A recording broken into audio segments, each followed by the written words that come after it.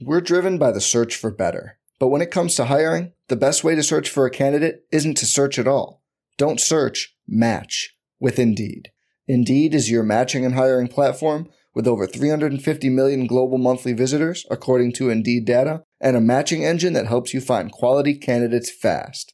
Leveraging over 140 million qualifications and preferences every day, Indeed's matching engine is constantly learning from your preferences. Join more than 3.5 million businesses worldwide that use Indeed to hire great talent fast. And listeners of this show will get a $75 sponsored job credit to get your jobs more visibility at Indeed.com/Blue Wire. Just go to Indeed.com/Blue Wire right now and support our show by saying you heard about Indeed on this podcast. Indeed.com/Blue Wire. Terms and conditions apply.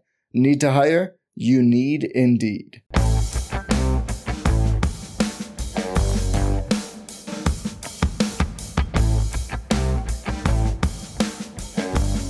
What to expect from the exciting running back breakouts. That's what we're going to talk about today on Stealing Bananas. I'm Ben Gretch. You can find the Stealing Signals newsletter at bengretch.substack.com. Have an extra free post up there for anyone who isn't a subscriber interested in checking something bonus out this week. With me, as always, is Sean Siegel. You can find all of his great work over at RotoViz. And Sean, we had well, there's just so many things that we could be talking about at this point of this particular NFL season. But one of the storylines was we had a good week for running back breakouts. It was very exciting. You wrote over on RotoViz about a team that I believe is a best ball team, but had Eno Benjamin and Raheem Mostert and Kenneth Walker all on the team. And sort of how funny it is that as you mentioned, it's an anchor running back team, but it has DeAndre Swift, who's not playing. And so it's a de facto zero RB team for the time being. As you have more depth at receiver, you still have these running backs. I think you used the word encroaching on your flex positions, because that's not the idea, but they hit so big, some of these guys this week. You have 20-point games from three of those names. Very exciting. Ken Walker, we talked last week, number one on the zero RB countdown this year. Benjamin, Raheem Mostert also on the list. Guys that certainly you were telling people in August were great zero RB targets. And yet we have to start with, I'm laughing to keep from crying a little bit right now, but another injury to, we did a whole thing with the Trey Lance injury in week 2. And one of the really tough things about the Trey Lance injury is we didn't get to know whether or not that was a hit.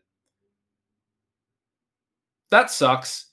I think probably the worst thing is when you're right and you don't get the payoff. I think in fantasy football, the hardest thing is I think Amon-Ra St. Brown, drafters and managers and believers are feeling this a little bit. He has the missed game in, week 4, then he comes back in week 5 and you have to start him, but he plays hurt. He only plays 32% of the snaps. You get a bad week in your lineup. Then he has the bye week 6, then week 7.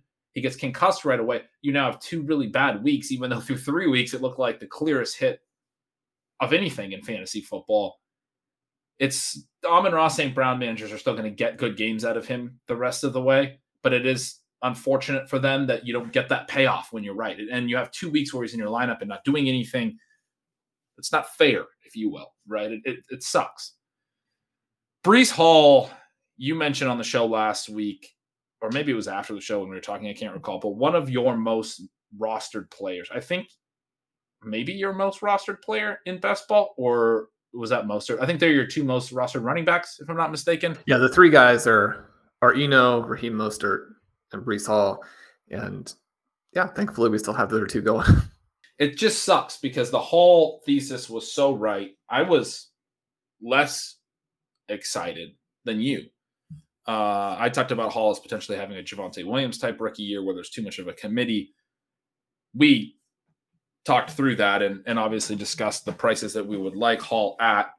Still very much acknowledge the upside and the possibility, and we drafted him plenty of times after that anyway. But you were pretty much always on this idea that his profile was so strong the size speed combo, all of those things, the tested athleticism was so good. The combine was so big for him, and that it kind of moved him as a prospect from one bucket to you comparing him to Adrian Peterson and Jonathan Taylor at times in the offseason. And we saw that. And we talked last week, if you did bring this up on the show, I can't recall, but when we talked about your exposure, that he was really this one hit so far among a group of young breakout players that we're looking at that have had unfortunate circumstances in some cases. Drake London and Garrett Wilson come immediately to mind as guys that look good, but their offenses are so bad for passing right now that they're not getting anything. Hall was the hit, and then we lose him.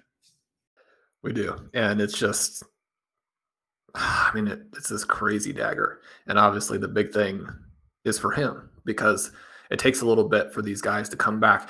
You've got all different types of injuries for these young backs. But when you think about why the early rounds in 2022 were so old running back heavy, it's been the loss of these guys from the last 3 draft classes that has really made that so much the case. Now you have the 2019 class that was not particularly talented. We are getting a big season now from the first round pick in that class in Josh Jacobs. But you look at the 2020 class and you have Cam Akers, DeAndre Swift, and J.K. Dobbins all dealing with injuries. The injuries to Akers and Dobbins pretty serious. DeAndre Swift has been that guy who's been right on the verge of becoming someone who could compete with a Jonathan Taylor, with a Christian McCaffrey, with an Austin Eckler or a Saquon Barkley for the top spot in fantasy. But he can't stay healthy. He can't keep those shoulders healthy and has some nagging leg injuries as well. You look at that 2021 class, Javonte Williams going down, again, just so demoralizing. Travis Etienne missing his rookie season when it looked like he probably would have a big impact. Certainly Urban Meyer made so many mistakes that it wasn't going to cover up his weaknesses, but he's probably sitting over there thinking, if we had this guy that we drafted in the first round, then maybe I wouldn't have looked so bad. Etienne now really appearing to be the next back, almost in that Chris Johnson type of mold, where if there is a crevice, he is gone. And you're going to be getting these 30, 40, 50-yard runs. And now for the 2022 class, to lose Breece Hall when, Hall was going to be that Adrian Peterson, Jonathan Taylor type of guy, but he can catch the ball too, and is just so intuitive in the receiving game. That's why he profiles even more as a Le'Veon Bell or David Johnson with long speed. And for all of the strengths that those two guys had, incredible agility for their size. They weren't players who were going to take a lot of balls 60 yards for a touchdown like we saw again in this game before Breece Hall goes out. It's devastating for those fantasy rosters because there's just really no way to replace that production. It's obviously devastating for the Jets. They make the interesting move to pick up James Robinson. Robinson, a guy who it sounds like after the fast start to the season was starting to deal with a little bit of soreness, probably not to the level that we saw with J.K. Dobbins. That's the other thing there where you get the re-injury for Dobbins after he gets those 2 touchdowns. And especially now that, he's out and they go to this extremely run-heavy approach, it's hard not to imagine what he could do there and what he may still do. If you can somehow get a Dobbins team through to the tournament, then you may have this extra wild card in your pocket to deploy at that point. But yeah, to lose Hall and to know about the recovery that these guys all have to go through, and you're thinking, well, Saquon Barkley is able to get back and he now looks like what he was, maybe not still what he was as a rookie, but what he was in his second year at the very least. But it's just so crucial not to lose these peak seasons because they really are peak seasons for running backs. Breece Hall is in a peak season right away. And to lose that and to maybe, lose a big chunk of next year in terms of being at his best. Cam Akers has all kinds of things going on there. It's not just the injuries. There are there's a personality conflict, it seems like, on top of everything else. But some of that stuff happens because your career was derailed in a way that it's hard to come back from. It's hard to deal with emotionally. And it's tough. It's tough for these real guys. You had mentioned that team. I appreciate you doing that. It was a fun one. I drafted with Michael Hitchcock. He writes some really cool DFS pieces over at RotoViz. You can check him out there. I didn't mention it in the article. It was actually an FPC team. It looks like a best ball lineup when you see the 218-point score, in part because we do have all three of those sort of lesser running backs in there. You would have kind of expected us to have that fourth receiver. You showed the lineup, and I was like, this must be a best ball team. I don't know Sean to flex a running back very often. No, we wouldn't want to, but injuries at the wide receiver position as well. And we're already in that situation where the workload and the upside for guys like Mostert and Benjamin is so significant. And so people will ask sometimes, how did you put the 0 RB list together? Why this guy and not that guy? This player seems like he has the ability to score a few more points in that first month. Maybe that'll be important. Maybe it won't. And Ben, that kind of leads into an interesting discussion, I think, about running back talent. And for anybody who hasn't checked it out, Ben must have written, is the technical term, is the accurate term of bazillion words yesterday? Yeah, because you do your normal stealing signals, which takes all day, and this other massive, extremely interesting post on running back performance, running back talent, and a variety of these intersections that are so important for putting together a dominant fantasy team. Yeah, that was a fun post. It was prompted by a good question, and I've talked in the newsletter over the years that I basically just like to write about what I want to write about, or what is, whenever I think I, maybe have something that's interesting to share. So decided, I've never done that before, but I was going to, on a Stealing Signals day, write a different post first and then write Stealing Signals. By the end of Stealing Signals, I was pretty fried, I was telling you. And I was like, this is probably the most words that I've ever written in a day since I started, being a writer, I guess. But yeah, that's a fun topic to get to. I don't want to just gloss over the whole thing though.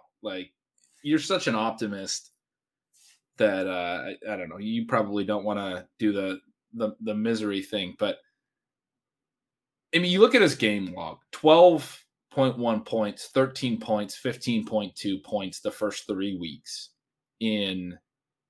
those are PPR scores, in a role where he had 6, 7, and 8 rush attempts. He never had hit 10 rush attempts yet. Weeks 4, 5, and 6, 17, 18, 20 carries. He's starting to actually be in that role. 15.8, 27.7, 20.1. And then in week 7, he had a 13.2 week on 4 touches on 12 snaps. He already had the 60-yard touchdown. Was on his way to his 3rd straight 20-point game. You talk about what that means. We talk about he is a hit and all of those things. You go look at his points per game, and anyone who will look back at his season and his 7 weeks in his rookie year and what it was, he had 5 games in the teens, in part because his role was just building. And really what it was that by week 5, he was a 20-point per game player. 2 weeks in a row, was well on his way to a 3rd straight week in week 7. Almost certainly would have had that. We do know what he was and what he was going to be. I guess there's there's not a lot of solace in that, but there's at least some comfort. But you were talking to me before the show about these teams that you have, or that we have, that everyone has, best ball teams people have. Our buddy Pete Overzet, I know, was also very, very high on Breece Hall, and has talked about some of his best ball teams right now, and looking at those rosters and being frustrated that Breece Hall's there. And it's just not a fun thing to see in that roster, because that was supposed to be not just a massive benefit to that roster, and there's these hits around it. You were talking about some of your other teams that have some other hits around it, and they look like these teams that could be so competitive and so good. Not only do you not have that, now obviously you have a hole that you have to fill with replacement level. In some of these teams, we don't draft particularly running back heavy, creates the situation where the next player might have to be just some fill-in running back that might only be able to score 5 points. And so that impact being, and I know a lot of our listeners are feeling it too. I had some people reach out. I know one in particular that mentioned that he had gotten his team to a place where he had Josh Jacobs and Breece Hall as his top 2 running backs, and felt so amazing about that. And then you just have a gaping hole there. you feel like you've already won in some respects. And so these things, obviously, they cut every direction. We always talk about the chaos of NFL seasons and how to build rosters that can thrive from that chaos, but there's really no way around the reality that this season has been one where the young breakout type players that we're interested in are the ones that are getting hurt. The older players are the ones that are staying healthy. They're not necessarily hitting ceilings. No one really is. I wrote about that a little bit in an introduction to, I believe, part 1 of Stealing Signals this week, that you have these huge gaps at every position between the top scorers and the rest of the field. At quarterback, there's like a 4-point gap between, I think it's the top 5 guys now. Burrow has joined that group, but a huge gap between, the Burrow, Hurts, Allen, Lamar, and Mahomes group and everyone else. At tight end, we know there's a huge gap between Kelsey and Andrews and everyone else. At receiver, if you account for especially Marquise Brown being hurt right now because he's sort of in the middle, there's also a gap between, I think it's 19.5 PPR points and above, which houses five receivers, and they were all 5 of the top 6. It's Diggs and Adams and the big 3. And then everyone else is 16.5 or lower. It's a 3-point gap there. And then at running back, you have a very similar thing as well, where there's some big names at the top and then a pretty substantial gap. And most of those big names are the early round picks that we talked about on last week's show. You have obviously Eckler. You have Josh Jacobs now really far up there. You have another group that's in the 18 to 19 point range. And then you have a pretty steep drop to there's nobody between 17 and 18 points per game right now, right? Like there's these little drop-offs as you start to look down the points per game lists at every position. Breece Hall is one of those guys that from a later round pick, even though, it's a mid-round pick. It's not a late pick, but it wasn't one of the top picks. Josh Jacobs, another one at running back, who is absolutely crushing from a non-top slot. And he's like the only guy now left. But Hall is one that was going to hit in that way. It already was hitting in that way. But there are more. I guess to finish that thought, I was saying no way around the young breakout players. Lance, Hall, Javonte Williams was one that a lot of people didn't want to take in the second round because he didn't project for enough volume. And he was, even though he was a high ADP guy, a guy that we were projecting as a talent-based pick, as an industry, to potentially consolidate work and go on to, a massive season. It's the young guys that are getting hurt. It sucks. But DeAndre Swift even is another one who, younger guy that is that sort of explosive ceiling player, maybe doesn't fit quite as easily. Lance, Williams, Hall all are either rookies or second round players or second year players. Anyway, the Hall thing is such a bummer. Yeah, you mentioned that, and to have Hall, Josh Jacobs, and to lose one of those two, it really is devastating because you put yourself in such a great position to accomplish whatever your particular objectives were. I was mentioning to you that I have an FFPC main event team that's in first place, but it's not even the first place that is a concern or frustrating or the emphasis so much as that having Hall on that team with Barkley, with Andrews, with Joe Burrow. The hits, like you're talking about, you're thinking, this could be $1 million team. And then, it can still be good. And you have to have put yourself in a position to where you have exposure to some of these guys like Eno and Mostert. You've got to continue to grind now and put yourself in position to get the next guy. There could be a situation, I think, where one of these Panthers backs actually does something. And the offense is going to limit them more than it did this past week. But guys who are explosive, but there's still just no way to really cover over that. And one of the kind of fun things after a rough first month for our Chasing Stolen Bananas team, you and me and Pete and Pat were so excited Sunday morning as we're going through and deciding on the starting lineup. And we've got extra guys we'd like to put in. And we're thinking at every position.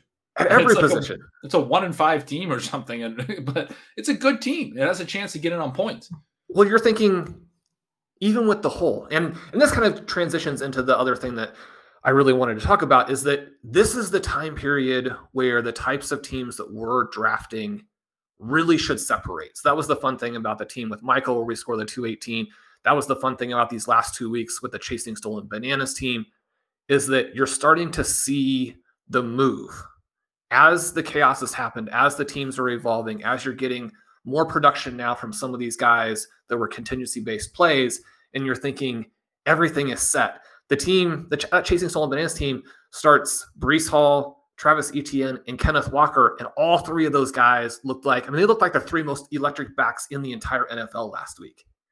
Now, the great thing about that team is that you can still now start Travis Etienne and Ken Walker. That was a team that we specifically tried to play out this strategy of early wide receiver tight end, and then we got a little bit of the wide receiver avalanche. And so instead of drafting receivers that we really didn't feel like necessarily deserved those slots, we went with the dead zone guys, but specifically dead zone guys that we thought could be future first round picks, guys who factored into our 2023 projection show of, who's going to be in the first round next year. So we have Etienne, we have Hall, and then we come back with Ken Walker. And it's going to work. And you know that you're going to lose some guys. So losing a player there, that's factored in. And yet at the same time, emotionally, and now as you're looking at like how high ceiling can the flex positions be? One of the things about zero RB is I think that or an anchor R team, any of these contingency-based types of teams that really are targeting the bye weeks and on, is people are thinking you're giving away some ceiling to approach it this way. But that's the exact opposite of what we're trying to do. We're trying to build in so much ceiling that the team is almost unbeatable. When you get to the point where that's starting to come to fruition and then you lose the player, it's very hard. You just have to remind yourself it's the same thing as losing a first, second round pick who's producing, and you've got to have a way to come back and score points. You're not giving up, but it is frustrating because one of the things that you do see at the end of every year, what are the teams that are the most successful? You do have to have some health luck, and especially health luck for your stars. All you have to do is think back to last year, and for so many people last year, Derrick Henry's injury bailed them out because, only one person in each league gets to have Derrick Henry. But for the people who had Derrick Henry last year and what he's doing, and then when he goes down midseason, it's just absolutely devastating. Those teams are different in a way that there's nothing you can do about it. You're not going to be able to replace 2021 Derrick Henry with just some guy. It's a bummer. That team that you referenced the early QB tight end. It was a Lance Pitts team, but we were able to get to, as a free agent ad, and we were able to, we're seeing some guys come back. We're seeing Chris Godwin come back, has some of the good rookie receivers. It's such a fun team. There's just a lot of players that we could justifiably start, like we were talking about, that we weren't even necessarily playing last week as we were looking. We had like Wan'Dale Robinson on the bench, and it's like, this is a guy that you could definitely start already at this point. Isaiah Pacheco, is he the starter for Kansas City? It seemed like he touched the ball like 3 times. Isaiah Pacheco. Oh yeah. We had Pacheco on the bench as another running back that was supposed to be okay last week, but was not. But yeah, that hole that you start in with the Pitts and Lance, to still have so much firepower and to have Tua now in place at QB and hope for Pitts to be better because there's nothing else we can do. Like you said, especially with our win-loss record being pretty poor, we needed to come back, and there's paths in FFPC to get in. There's multiple spots that go directly to the top point scores. It goes, the number 1 seed goes to the best win-loss, then the next remaining best point score, then number 3 seed goes to the next best win-loss, and then the 4th and final seed goes to the next most points remaining. And so depending on how the win-losses shake out for the best teams in the league, a lot of times you just have to be in the top 4 in points. If you're 4th, the top 3 will include those 2 win-loss spots will go to that second seed will grab anyone who had a bad win-loss, but a lot of points. A lot of times the 1st and 3rd seeds will go to good teams that did have good win-losses. A lot of times it's, that 4th seed, you just need to be in the top 4 in points. There's not usually 2 teams that are getting super unlucky on win-loss.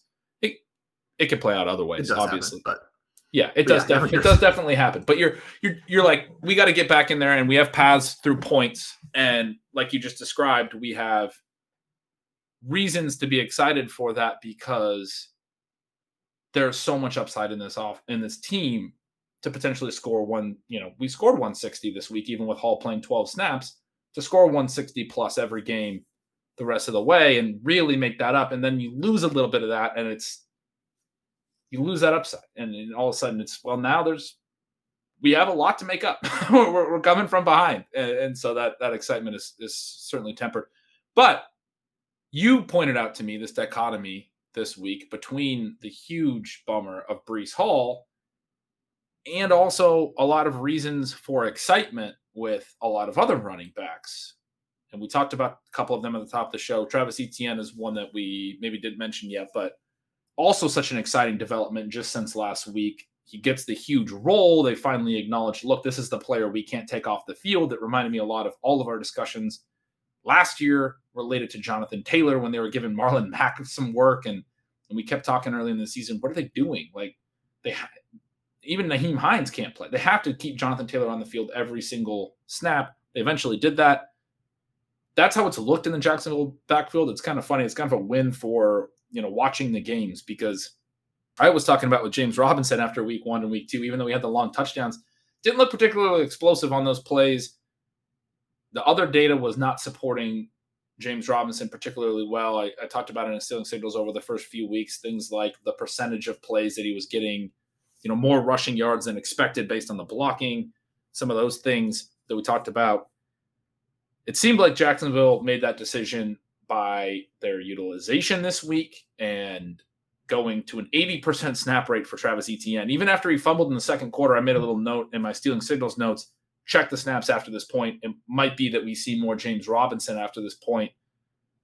Bummer for him to fumble kind of inside the 5-yard line. Prior to that point, had gotten a goal line touch and scored a TD and gotten the 2-point conversion touch and scored. And so that was exciting. We're seeing all these new elements with him, but then he fumbles in close, and then they stick with him after the fumble and keep using him and acknowledge, look, this guy's a great playmaker. We got to have him on the field. And he hits for a 49-yard play in the second half. Continues to show that excitement, that ceiling that you described.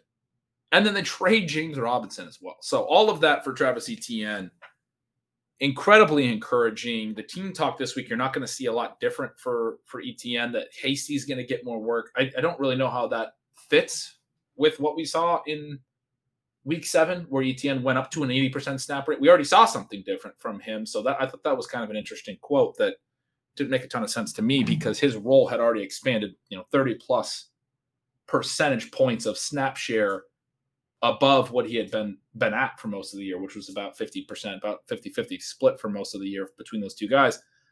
So anyway, we have the ETN thing as a very exciting thing to fall back on. We have Kenneth Walker, who we were already talking about some last week, but obviously another massive hit this week. Big exciting note on his usage. He gets up to 60% routes, doesn't even get targeted in this game, but hadn't been higher than, I think it was 41% or 42% routes as a percentage of dropbacks, got all the way up to 60% in this game. So getting a little bit more involved even as a route runner, and I think is going to be positive for his receiving, even though he didn't catch any passes in this game or even get targeted. You have the Mostert thing, continues to just be the clear 1 and Chase Edmonds the clear B, as opposed to any kind of a split there. And you were very excited about Mostert, and we took a lot of him. And then, Benjamin, we don't know how long that's going to last, but a lot of people out on Twitter, you're not on there, but I'm always bringing you the notes. We're talking during the game about, Benjamin, maybe he's just their best running back. And we talked about him, I think, a little bit on Saturday show last week, because we saw him on Thursday night. But a really fun week for the 0 RB countdown, for the RotoViz guys, for the Stealing Bananas guys, other than, running backs, other than Breece Hall. We're driven by the search for better. But when it comes to hiring, the best way to search for a candidate isn't to search at all.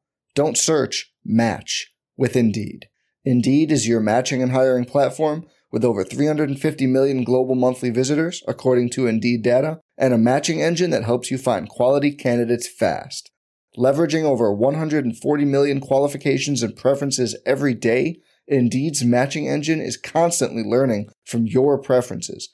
Join more than 3.5 million businesses worldwide that use Indeed to hire great talent fast. And listeners of this show will get a $75 sponsored job credit to get your jobs more visibility at Indeed.com/Blue Wire. Just go to Indeed.com/Blue Wire right now and support our show by saying you heard about Indeed on this podcast. Indeed.com/Blue Wire. Terms and conditions apply. Need to hire? You need Indeed. Every fan knows the right player in the right position can be a game changer. Put LifeLock between your identity and identity thieves to monitor and alert you to threats you could miss. Plus, with a U.S.-based restoration specialist on your team, you won't have to face drained accounts, fraudulent loans, or other losses from identity theft alone. All backed by the LifeLock $1 Million Protection Package. Change the game on identity theft. Save up to 25% your first year at LifeLock.com/aware. Yeah, you mentioned some of that receiving work too. Blair Andrews had a great article up yesterday about ETN, exactly what he was doing out there.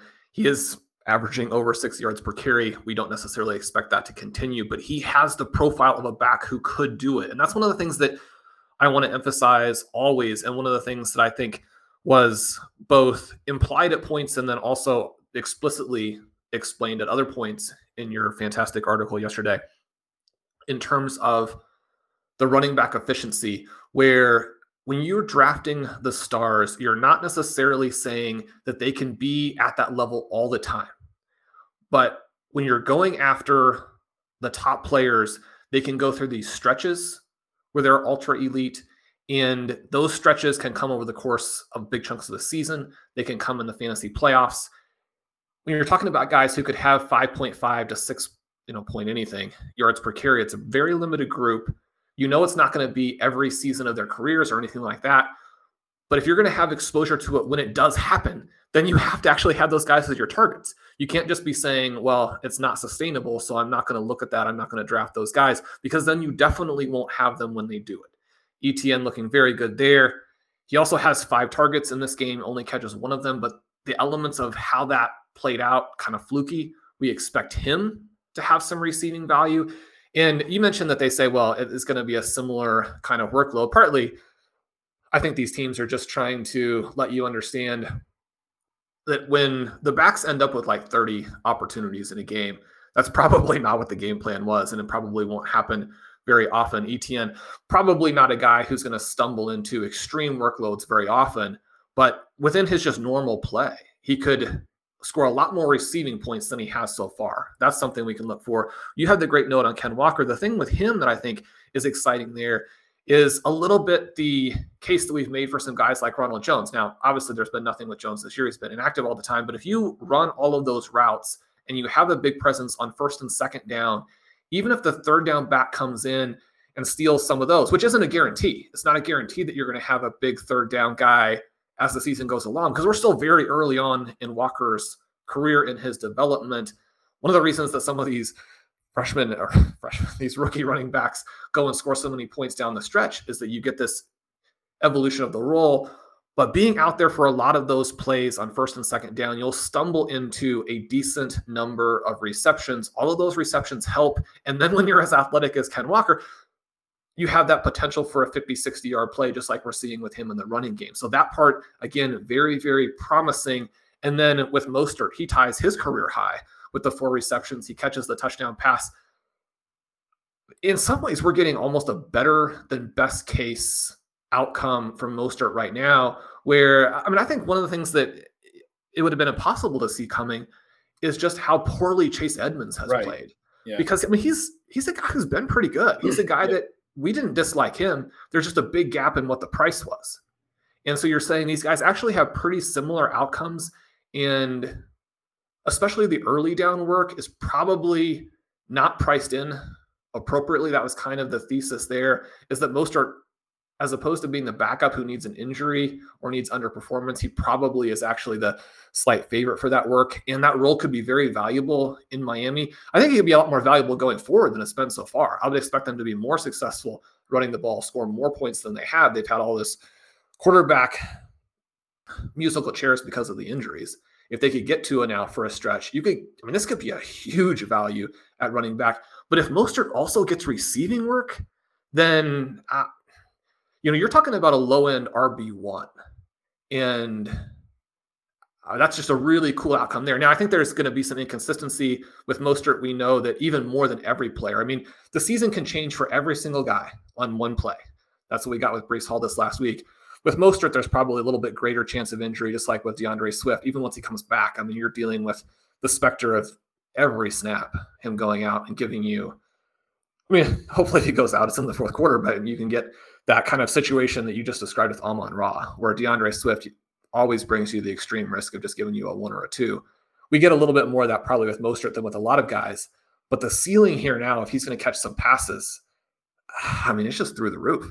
Yeah, he has looked fantastic. The role continues to expand. His routes were at a season high this week, which backed up the increase in receiving. You mentioned the Edmonds thing. I mean, I was thinking the exact same thing. He, like, every opportunity he's getting, he's looking bad on, and it's not something that we could have predicted. I mean, that was another thing in my Stealing Signals Part 2 intro. I write these intros to the Stealing Signals, and then I wrote an extra piece. I wrote a lot of just like macro concepts this week, but was talking about what we talk about in the offseason, Sean, about projecting these offenses and what they're going to look like. And we sometimes fade season-long projections because they're built on these assumptions, and we sit and we argue about, as a community, as a fantasy industry. And I really do think this is a great point in the season to be looking back at those discussions to try to crystallize those points for future years. It's times like this in season where this stuff clicked for me and stuck with me into future years, and why, I've been so attracted to this type of drafting, and we've continued to talk about it every year. But you think back, because the August discussions are so fresh right now is the biggest reason, but you can think back to what we were talking about and what the industry was assuming with a lot of the ADPs. I mean, Ken Walker's a really great, pretty easy one, where no one was really expecting in the fantasy industry that Geno Smith might actually be pretty good. They might actually throw a decent amount. They might actually be a somewhat fun offense. And if you had those assumptions in place, Penny and Walker's prices wouldn't both have been where they were. We know they're going to also be a pretty run-heavy team, and they tend to generate running back points. But the expectation was the whole offense would be so bad that it would look like some of these other terrible offenses that nobody can succeed in, like what the Bears passing game is. Like, you can't play Darnell Mooney right now because that's just, or the Falcons passing game. Everything has to go back to the Falcons and Kyle Pitts. But we've got some Geno. We have some Geno. Geno's winning the competition, draft your Seahawks. If he's not, run screaming the other direction. Sean, we were talking about that on the show in March. I mean, that's something that right after the Russell Wilson trade, it was always interesting. You would bring it up when we would do the Superflex best ball teams. It's so funny that Drew Lock would be the one getting drafted and not Geno, because everything from the Seahawks all offseason really was pointing towards Geno being the starter. And that was something that we talked about all offseason. The Seahawks being better offensively than they were was the first thing. Obviously, the Penny injury is the second thing. But now Walker's in a situation that is so much different than what he was being projected into in any kind of season-long expectation breakdown in the offseason. Now, the injury part of that, I think, is easy for people to understand. Sometimes injuries happen. It completely changes the thing. And that does get weighed into the market. That's why Ken Walker's ADP was close to Penny's, was in part because people didn't really trust Penny's health, and Walker would potentially have the runway, and he's a handcuff, and we talk about those things. Injuries aside, there are things that we miss on big time. So I would focus more on the Geno being good and the Seattle passing game being good. I would focus on for San Francisco, you have the Trey Lance injury dramatically impacting how we might project their pass volume. But then also you have Christian McCaffrey being traded to that team as a thing. One of the things I mentioned was the Rams have had multiple elements. They had the Cam Akers stuff, whatever has been there, whether it's his talent or his, you mentioned personality clash or what have you. But you also have in their passing game, if we would have known from an assumption standpoint that Allen Robinson would definitely look like last year's Allen Robinson, like he just didn't want to play football and wasn't going to be a contributor. I mean, I would have been a lot higher on Tyler Higbee. One of the things that we talked about during the projections portion of the offseason with the Rams was, even if Cooper Kupp has a really good year again, there's room for someone else to be good here. We thought that Allen Robinson's price was so high that maybe he wouldn't even necessarily be worth taking there. And he would take enough that no one else would really be that great. But Robinson being so bad has meant that, I mean, you even have to be interested in Van Jefferson, who I'm never interested in a little bit in these deeper leagues, because somebody's got to get other volume in that offense. But then the other thing on top of that is just that the offense itself has been far worse, because it's so difficult for people to not chase the last season. But there are a variety of ways to chase it. And one of the things that you can do, you go and look at the RotoViz AYA app, and you can see all of these guys like a Kenny Golladay, for example, who have been elevated by Matthew Stafford, and yet that part of it isn't guaranteed either. Right? The Rams overall, coming off of a Super Bowl championship, could actually be very pedestrian on offense, which has happened here. And it's so hard to account for. And you think back again to we talk about the way that projections play a huge role in the ways that we think through things in July and August, and the conversations we have about target share and role and all of those things. And Sean, you and I are always trying to talk at that time about, well, there are a lot of potential outcomes. There's a probability range. We talk about Mostert. One of the keys for him, as you said so well, has been similar to the Allen Robinson point, that Chase Edmonds has just been really bad. And that's not something that was easy to foresee. He's had opportunities.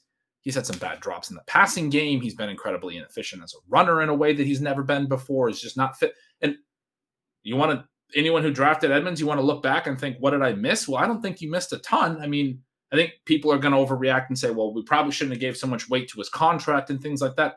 The contract mattered. I mean, he did actually get some early opportunity. He's just been bad. I mean, that's not something that is easy to foresee. There is uncertainty. There is chaos. There are these elements that are hard to predict. One of the things I love about the Ken Walker pick for you, putting him number one in the zero RB countdown, is not just that you were saying there's a lot of uncertainty with the Seahawks, but it was actually a lot of faith and a lot of confidence in a completely different outcome than what everyone else was saying. So you were willing to say Geno Smith's actually going to make the Seattle offense good. I mean, we talked about it all offseason. You had Rashad Penny on that list as well, and he hit very well. It's a really important thing to keep in mind from the team level as we think about how that stuff has impacted so many players. I mean, the most obvious and extreme example will always go back to Kyle Pitts, especially as it relates to Mark Andrews. Those guys are still so close in targets per out run and air yards profiles. Mark Andrews has run exactly 100 more routes this year so far. I mean, it's just the Falcons don't run pass plays.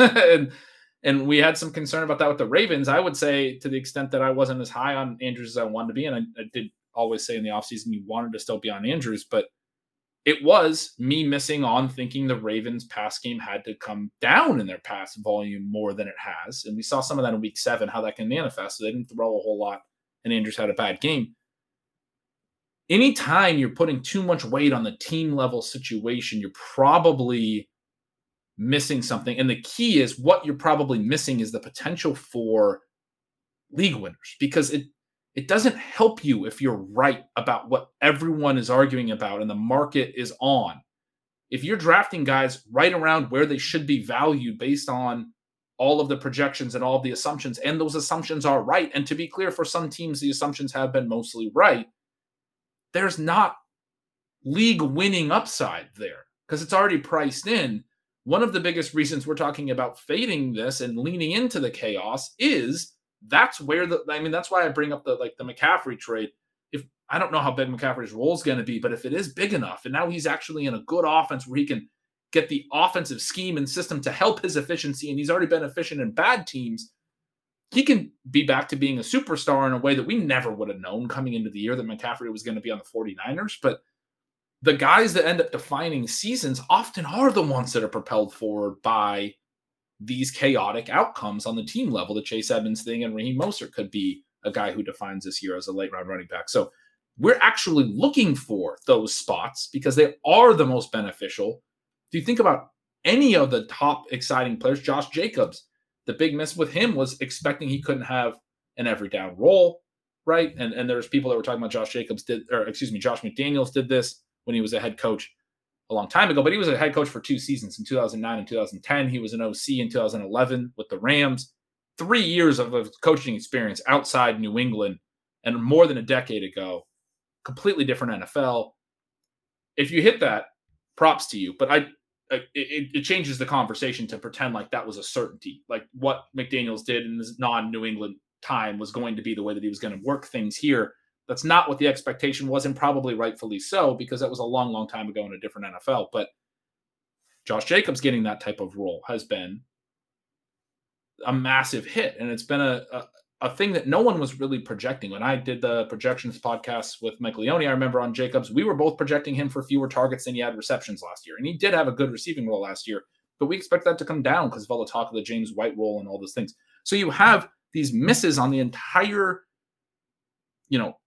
assumption, the inputs, the things that you are thinking about, the market is thinking about, that drive the biggest league winners.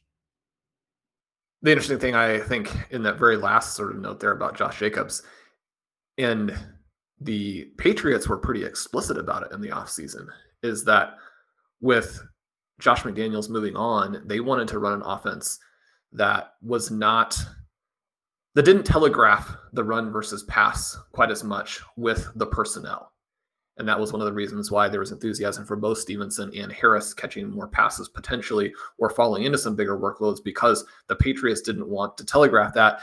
It's interesting to sort of discover as the season goes along that McDaniels also was probably thinking in some of those same terms, that as he goes back to the Raiders, he also wants to be in a situation where teams can't tell the tendencies quite as well with the personnel packages. Josh Jacobs has been fantastic. Josh Jacobs is an interesting one because it cuts against a lot of the things that we like to do. And so we're currently in this portion of the season where so many things are still going to change. And that's one of the elements about declaring victory after weeks 1 and 2, after weeks 3 and 4, after weeks 5 and 6.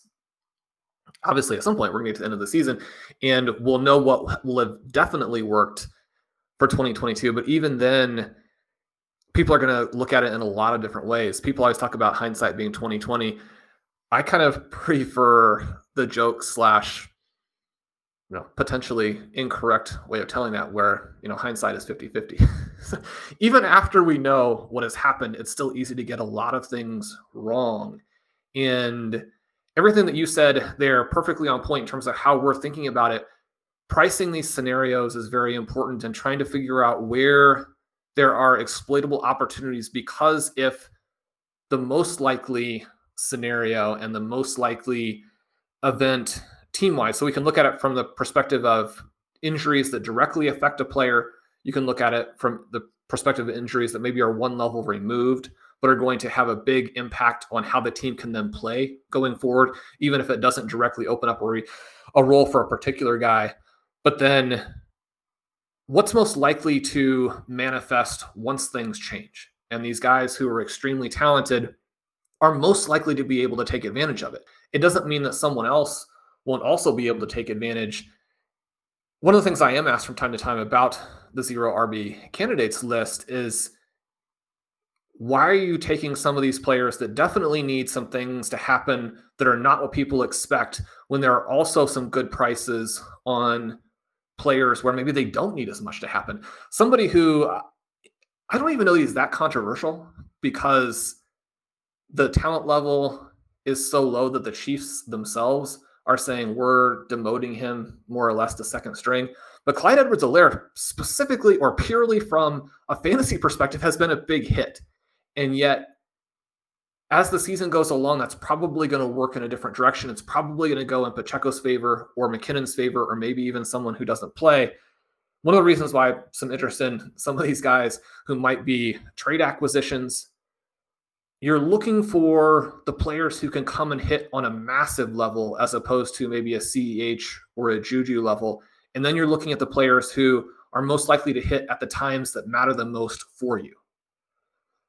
It doesn't mean that you're going to always be right. And I think that there's this tendency, no matter how long you have done it, to try and think for the next season, well, are there some specific elements that I can take, and then next year I'll be right on everything? And that, I think, is sort of a catastrophic way to look at fantasy football, or managing your finances, or all these other things that you do in life with decision-making, where once you stop being willing to make mistakes, then you can't be as creative, you can't be as aggressive, you can't create the same amount of ceiling, and you're going to always be chasing what happened last. And so from that perspective, you're going to almost always be wrong, because those things have already happened. And that, I think, is one of the things that's been a lot of fun in the last couple of weeks, is that despite a frustrating first month for some of our favorite players, to have the Trey Lance and Breece Hall things both happen in the same year. And that's not surprising in any way, shape, or form. Quarterbacks get hurt, running backs get hurt.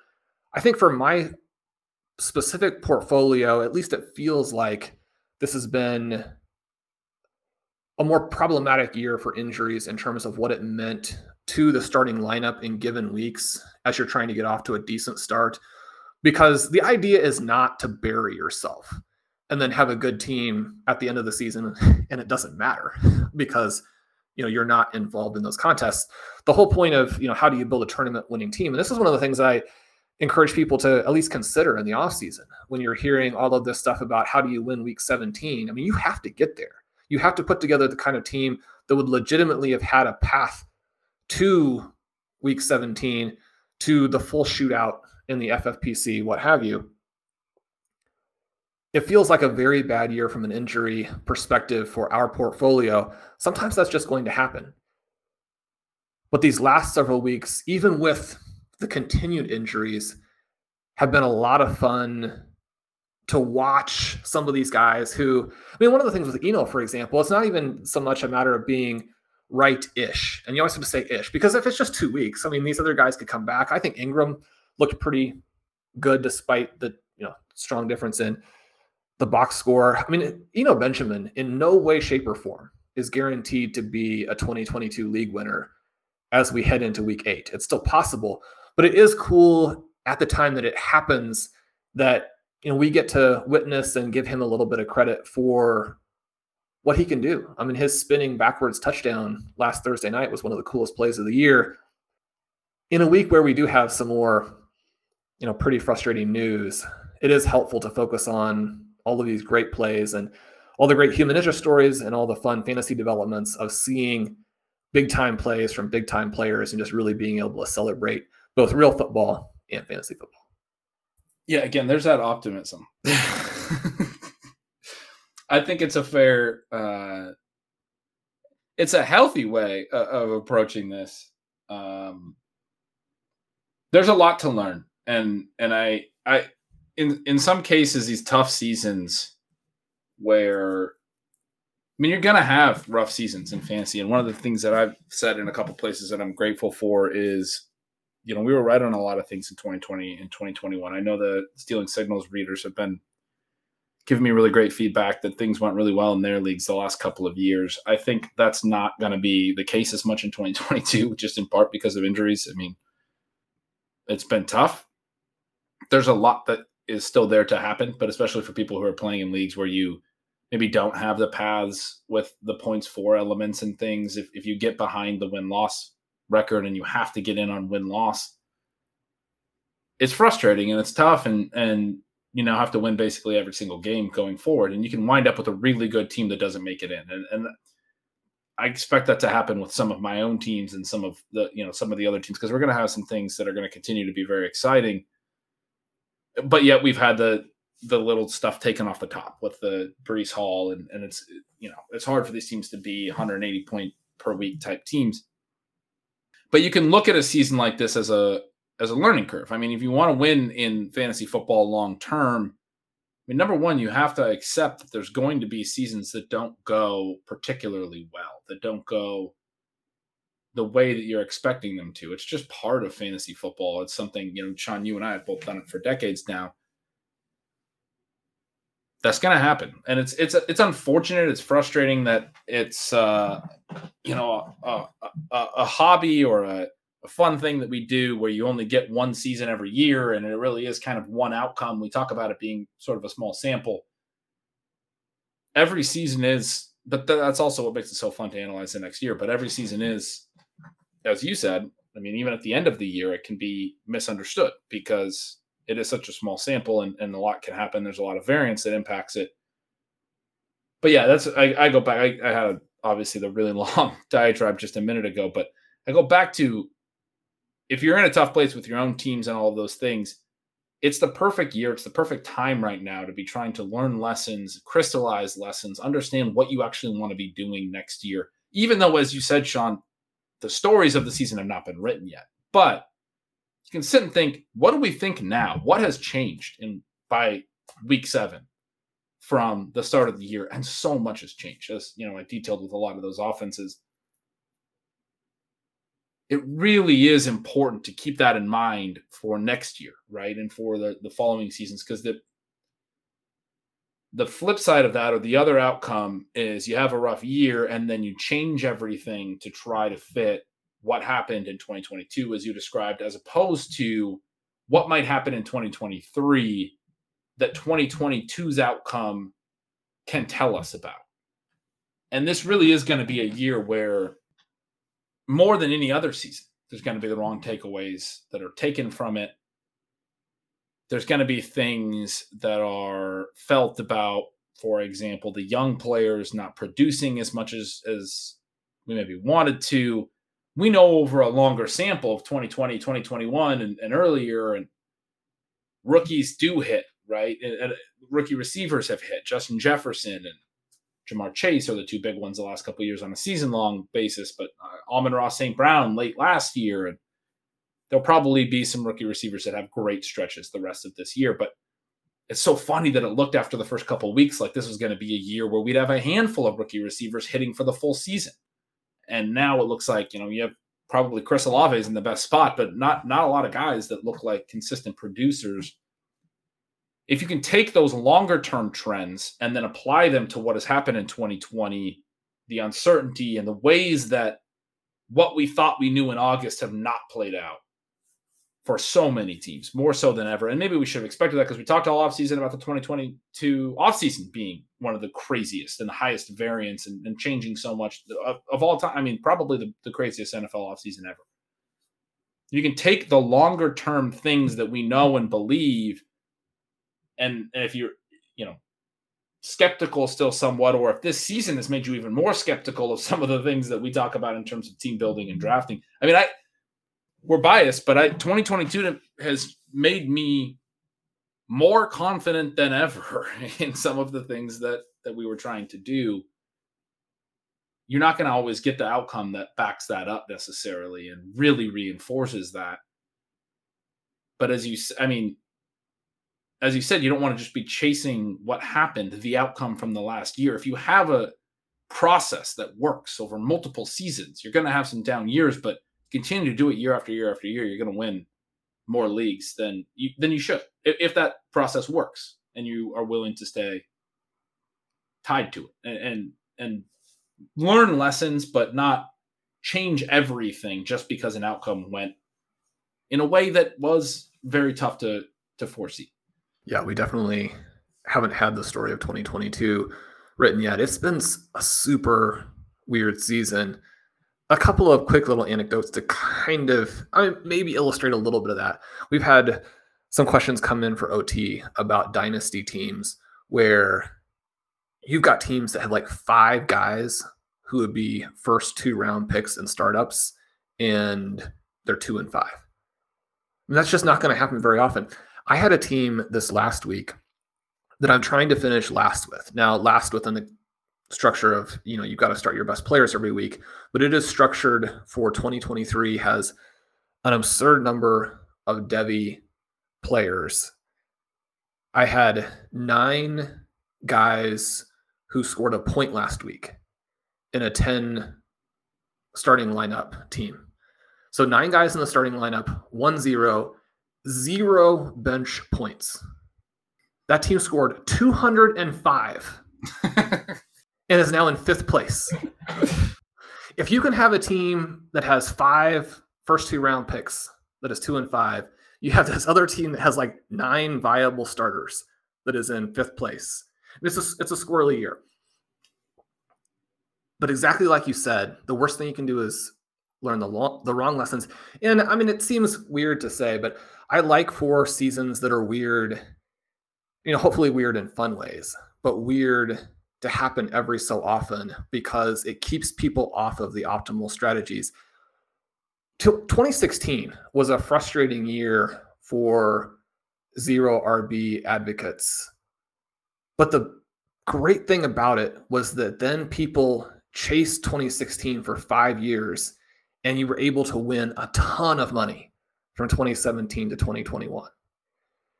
When you have some of these years that get people off of the league winning, the tournament winning plays over the long term, it's great as long as you don't also chase a year that's a little bit of an aberration. We'll see if it's an aberration, because some of the things that are happening right now, where I think I described it as a 29-team race to the bottom, we'll see where some of these other teams go. But I strongly believe that as you move forward, you're going to see more teams solve the puzzle, and you're going to have more teams try and emulate the Kansas City Chiefs and the Buffalo Bills than, say, the 1985 Chicago Bears.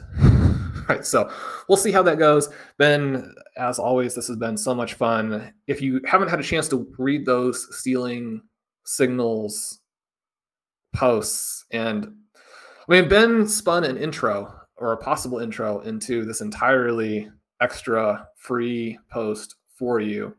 That's what you get as a Stealing Signals subscriber. Make sure you check that out. Sign up for Stealing Lines.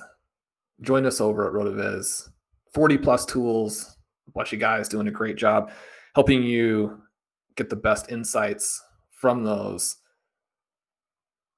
I don't know. I mean, Breece Hall was probably the low point of the last 5 or 6 seasons for me on Sunday. I'm not a big drinker because of some alcoholism in the family. Then I'm coming off of just having lost like 30, 40 pounds. I may have put on about half of that again this past like 3 days eating candy. That's kind of my version of it. But week 8, it's going to have all of those cool developments. What were you saying? You had a bunch of candy on Sunday night? That was your... Yeah, I went to Taco Bell when Trey Lance got hurt. I mean, I'm curious what your coping mechanism was. Well, I did have some Sunday evening Taco Bell. Nice. I mean, yeah. You can't ever miss out. The reliability is, you need that at that moment.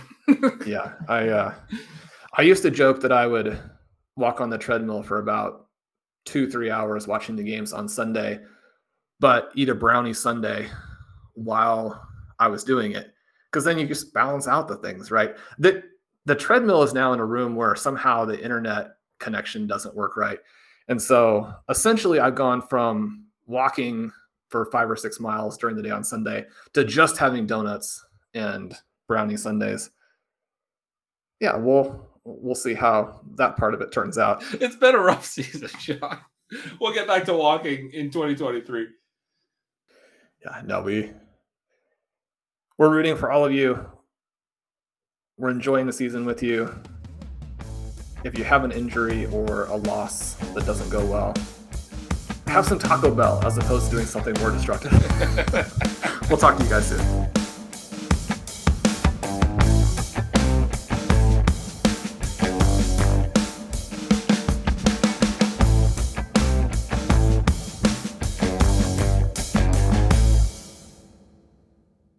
Spin your passion into a business with Shopify and break sales records with the world's best converting checkout. Let's hear that one more time.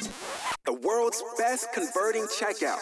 Shopify's legendary checkout makes it easier for customers to shop on your website, across social media, and everywhere in between. Now that's music to your ears. Any way you spin it, you can be a smash hit with Shopify. Start your $1 a month trial today at shopify.com/records.